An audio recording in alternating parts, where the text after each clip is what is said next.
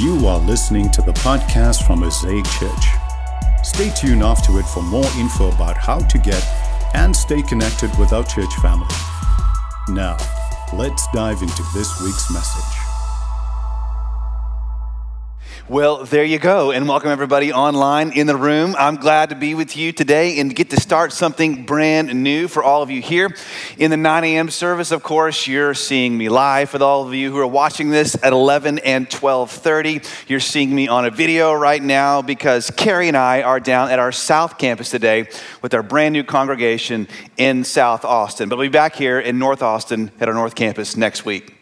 All right, so let's get going into something I'm super excited to start with today. We'll start like this. Perhaps you have heard of the recent sociological phenomenon called quiet quitting. Have you all heard of this?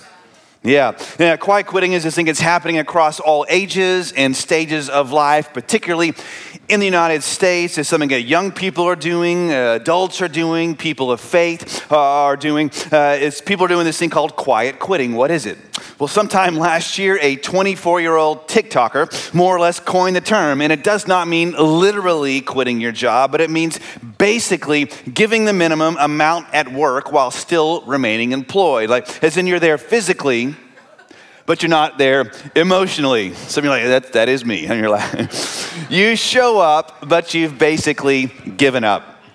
Why is this happening? Well, there are a lot of factors involved. This is something that's happening on the heels of something else that you've likely heard of, something called the Great Resignation. And that was the term coined at the height of the COVID-19 pandemic when millions of Americans just collectively quit their jobs due to fear or sickness or stress or all of the above. So now here we are with fewer people in the workplace overall. Many workers have been asked to do more and more with less and less sense of purpose. And so many of them and some of you have kind of given up. And to know how that feels, by the way, to be asked to do more and more with less and less sense of purpose, just ask any teacher right now.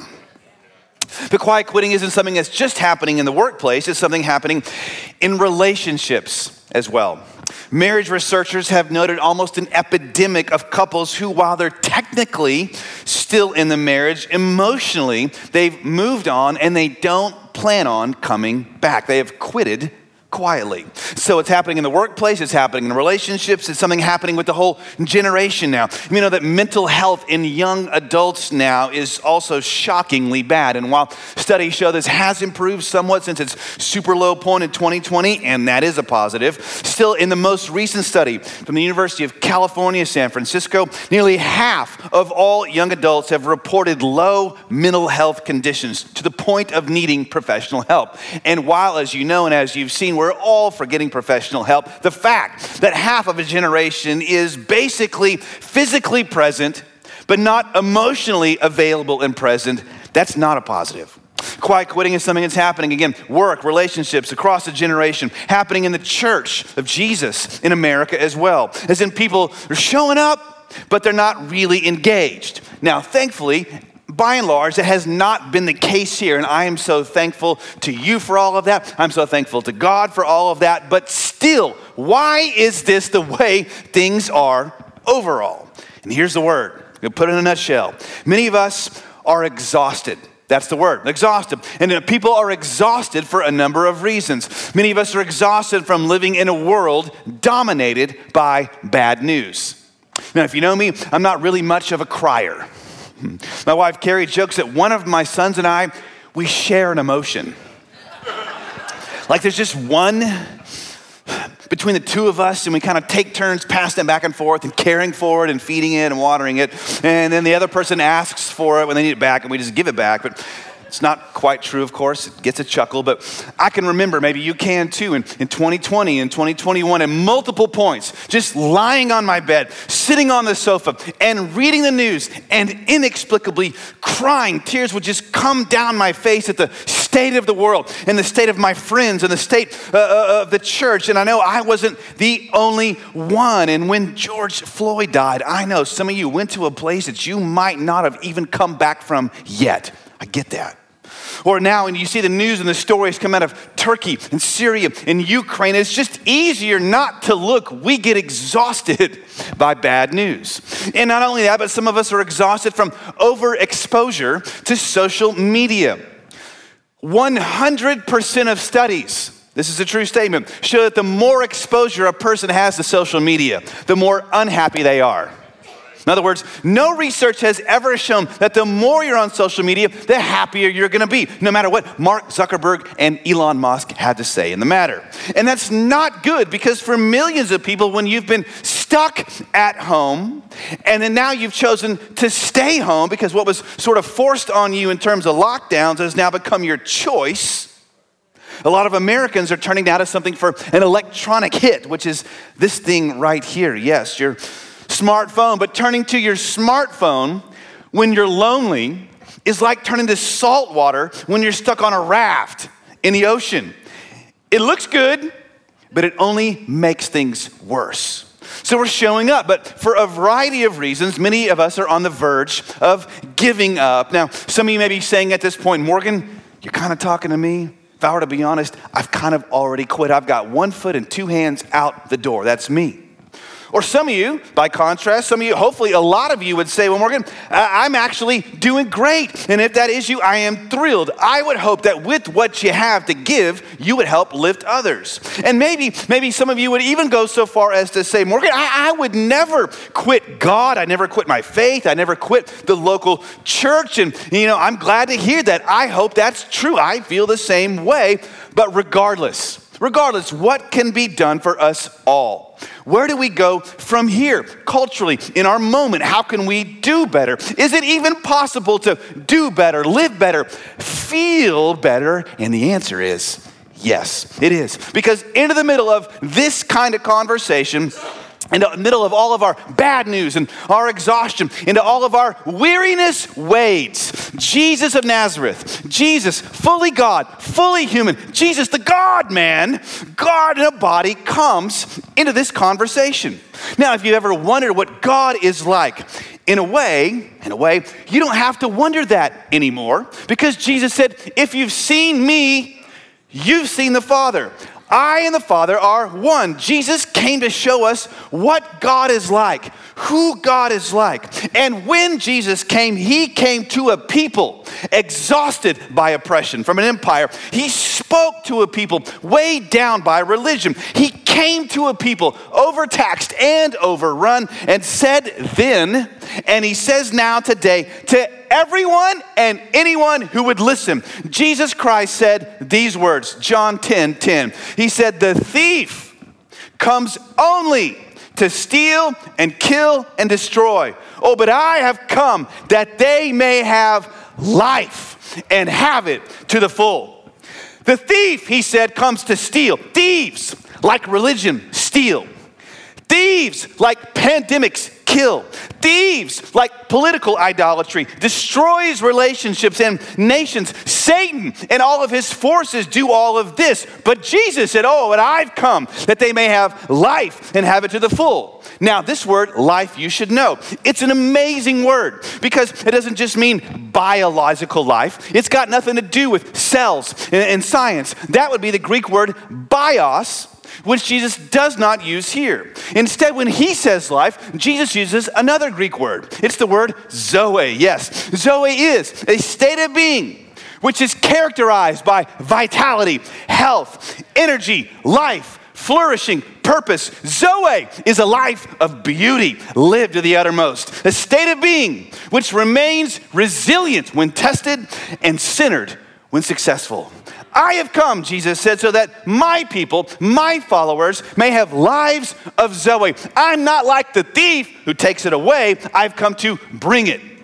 And that's amazing. Oh, but I want to tell you, Jesus didn't just stop there. He kept talking. He said this, I have come that they may have Zoe to the full.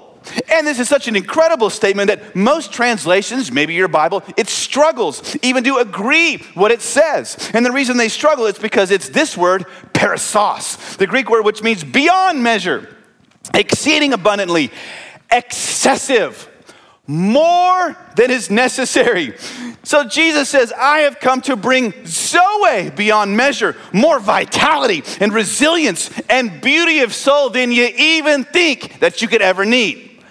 Now, at this point, let's pause and remember who we at least say we believe said this. We believe, again, this is Jesus. Christians historically believe he is the creator of all things come to life. We believe he's a supernatural being who was temporarily encased in an earthly body. He was murdered on a cross, but then he got the last laugh over death when he came back to life. Now he has a resurrection body. He exists in heaven, and he will, from there will come to judge all things. And he's got the power to send himself in the form of a supernatural person named the Holy Spirit to live inside us. And we say we trust him to save us from our sins and to bring us through death into his own presence in a place called heaven for an eternity. We say we believe all this. We sing this. We celebrate this.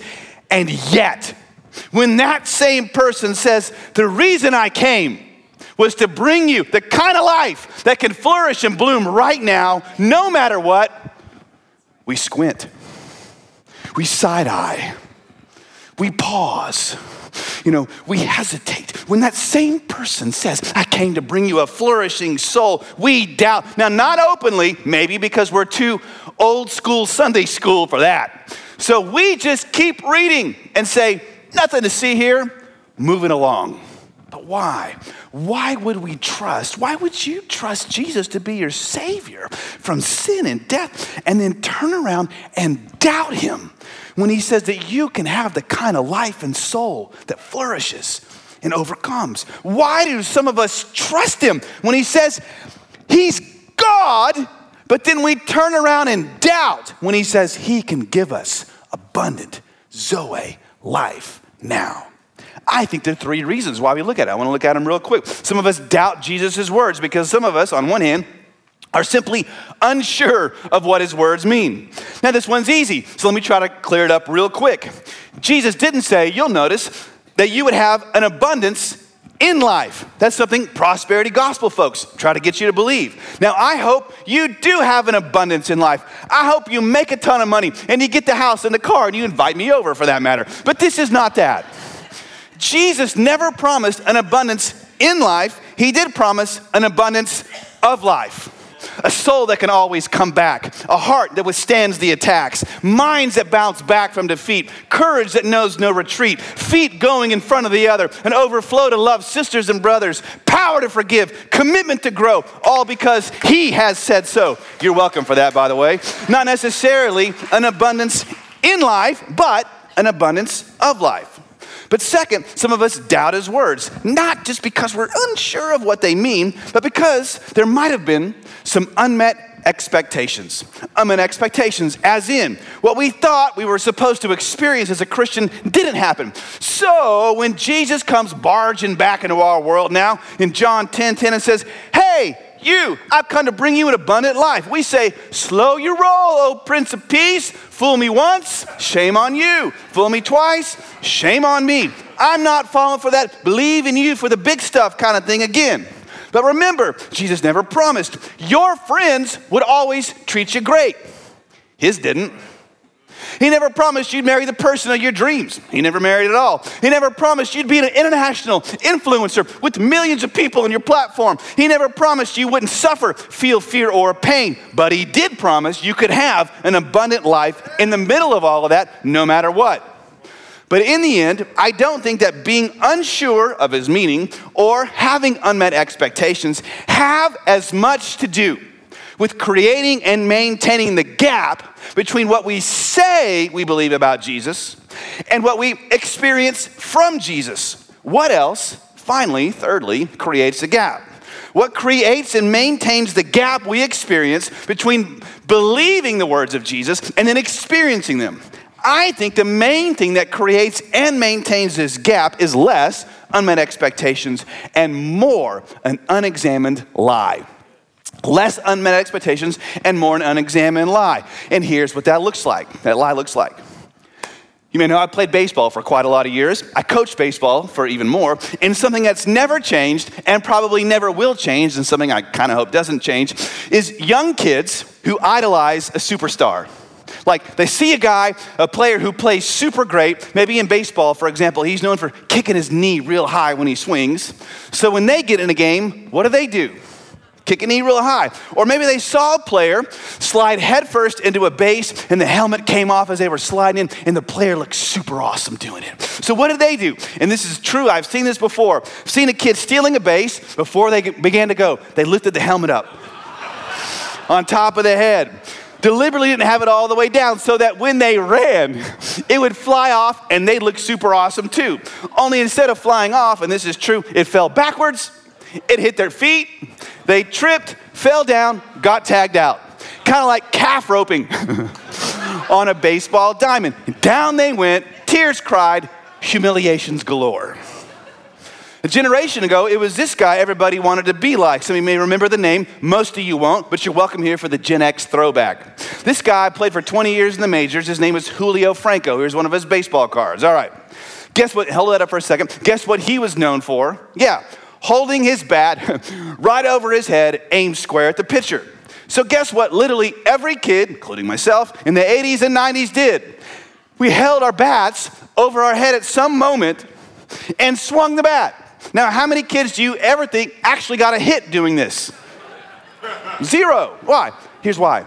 It's because they failed to understand that no matter how gifted they were in their own way, they forgot that their star, their hero, didn't only bat or play that way one time in one game. They looked at his success, marveled at the success, and forgot that prior to that swing in that game, there had been a total, overall, bodily, physical, whole life commitment to a life of preparation that enabled a certain automatic response when it mattered most. See, in athletics, the timing of a swing, the precision of a throw or a catch or a shot, even an improvised play that wins a game, those things aren't created by the short hours of the game itself. No, the timing, the execution, the success, the flourishing of an athlete are all created because of a life of commitment hardly anyone sees. And the same is true, of course, in music, in dance, in theater,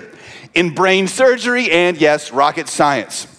And as a matter of fact, some of the things that enable an athlete's, again, for example, athlete's success aren't even a part of the game. What I mean is this: what they do off the field, what they do off the court impacts the success that they have on. Successful athletes eat well, rest well, exercise well in order to bring out the life they are capable of. I can think of, maybe you can too, because I follow it, 2 NBA stars right now. Sorry for all the athletic references. I'll have something else in just a moment. 2 NBA stars who came into the league at 20 years old, both of them thinking they can still eat quarter pounders and McRibs every night as a pro and still win.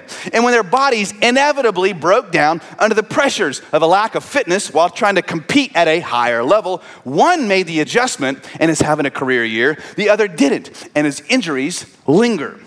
And what is true for athletes, what is true for students, what is true for your job, I want to tell you, is also true in your spiritual life. For you, for us to live at a higher level, to be able to deal with the pressures of life right now, to be able to flourish and live the abundant life Jesus said he came to bring you and bring out of you requires we deal a death blow to the unexamined lie. We can live however we want and expect Zoe, the abundant life of Christ, to flourish. See, it's not just unmet expectations that create the gap. It's an unexamined lie. How can we close the gap? How can we close the gap between the abundant life Jesus promised us and what we experience? The answer is this. It's pretty simple. We have to live the life Jesus would live if he were us to the degree we can with the resources that we have. Say it again. We have to live the life Jesus would live if he were us to the degree we can with the resources that we have. Yeah, there it is. In other words, to have the life of Christ, we have to practice living the life of Christ. This seems obvious, but let me show you why it's so crucial. Dr. Dallas Willard, a great Christian philosopher, professor at USC, he said this, quote, "Nothing less than life in the steps of Christ is adequate to the human soul or the needs of our world. Any other offer fails to do justice to the human soul or the needs of our world. Any other offer fails to do justice to the drama of human redemption, deprives the hearer of life's greatest opportunity, and abandons this present life to the evil powers of the age. The correct perspective is to see following Christ not only as a necessity it is, but as the fulfillment of the highest human possibilities and as life on the highest plane. So what can close the gap and enable us to live life on the highest plane? It's this: life in the steps of Christ. Or let's turn it around. Steps in the life of Christ. Steps in the life of Christ. What were his steps? Well, he did get off to a big bang with his birth. That one's kind of hard to follow up, and replicate. There was the, angels and shepherds bit back in Bethlehem. But after that, how did he live? Right after he made his first public appearance, he got water baptized. Then he spent a month in seclusion and fasting as his ministry grew. He became successful. He became influential. He spent time still in solitude, prayer.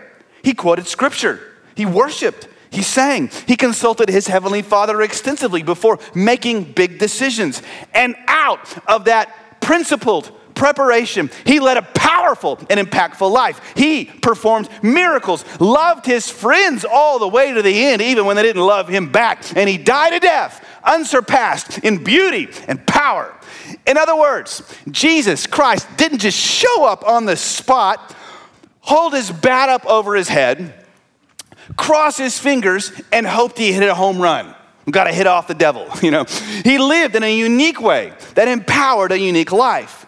He lived a life of miracle moments fueled by a principled process. Listen, hear me. The miracles didn't come despite a process, but as a result of it. Now listen, we just finished our series on miracles. You're like, yes, Lord, I was here for those. Love all that. We believe in that. We have to have those, need those. This does nothing to mitigate any of that. But miracles, come on, aren't all that Jesus did. He didn't heal people 24/7. That was a fraction of his life. 99% of his life was spent living with spiritual rhythms that allowed the miracle 1% to blossom and be expressed. He lived rhythmically, which expressed itself miraculously. In other words, Jesus, hear me, as a human being, and here we're getting down to brass tacks, embraced a life of spiritual disciplines. And at this point, some of you are reacting to the dreaded D word. Oh God, no. Anything but that. Morgan, I'm an American. How dare you tell me that word? But hang in there and give me a chance. And some of you are saying, this is the point where he makes us feel bad and beats us up about stuff we're not doing. No. Nothing could be further than my heart or the truth. This is not about beating anyone up. This is not about making anybody feel bad. This is actually about helping us feel better. You feel more alive, having abundant life. This is about, where I'm going next, embracing the kind of life Jesus showed us we were meant for as humans. Because as a human, he lived like this. He showed us what it was like to live fully alive as a human being. He didn't just show up in a moment and hope for the best. He lived a certain kind of life which brought out the best. A few years ago, I was on the lake with some friends when I was going ridiculously, dangerously, some would even say unsafely fast, on a jet ski with one of my sons on the back right behind me holding on to me. And we were on the lake and I swerved to avoid an oncoming boat I didn't see, perhaps because of the excessive speed. I crashed, fell off, blew up my elbow, tore a ligament, blew up my knee, cartilage damage, all that. My son and I skipped like rocks across a pond. Thankfully, he was completely fine. And while we lay there in the water with my body feeling like a crash test dummy, I could hear his voice from behind me, Dad. I was like, yeah, Dad. I said, what? He said, that was epic. So he was fine, and we got out of the water, and there I came, up on the shore, limping and holding my elbow and grabbing my knee. My wife, Carrie, says, this is what you always do.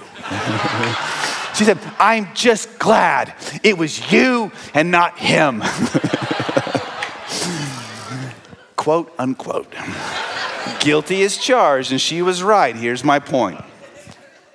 I may be free in my mind, to go as fast as I want. I may be free in my mind to ignore limits and believe I have the reflexes of a 21-year-old. I am not free in my body. Therefore, to continue to experience the abundant life, of good health and a happy body that remains outside of a hospital, I don't try to turn a jet ski going 75 miles an hour. If I restrain myself in one area, I experience Zoe in another. And this is now the beautiful, liberating paradox of abundant life.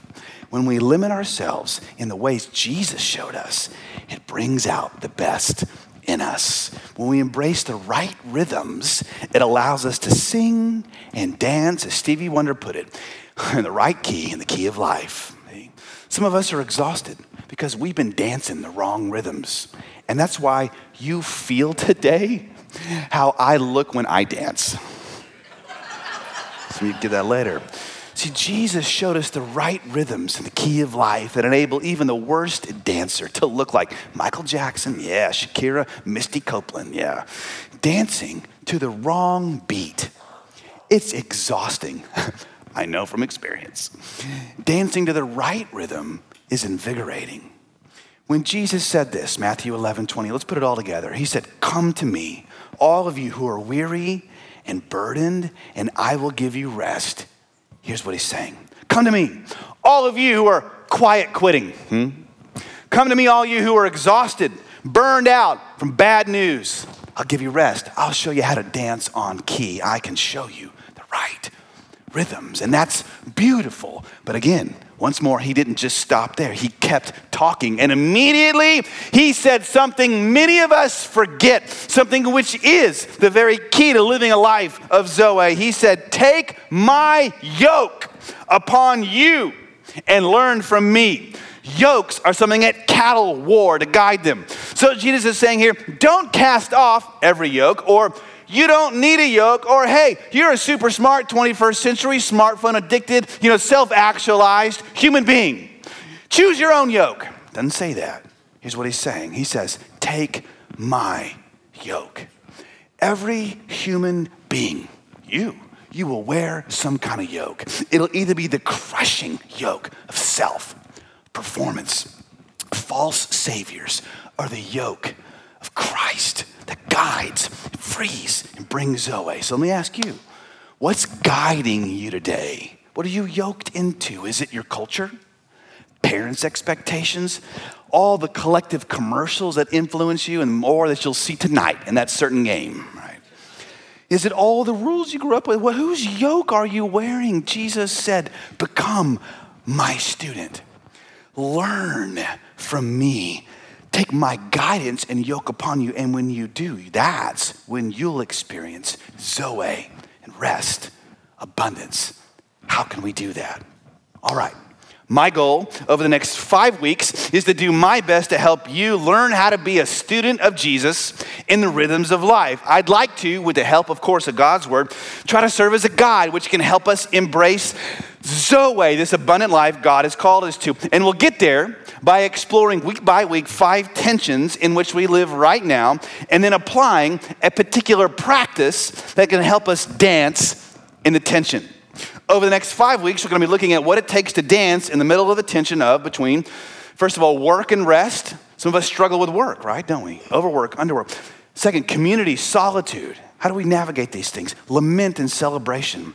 Body and soul, right? Some of us struggle with our body. We struggle with our soul. How do we navigate these things? We're schizophrenic in our culture. We need help. 5, how do we navigate our present and our future? See, I want to tell you, Jesus Christ came. He lived in the middle of every one of these tensions, and then he died.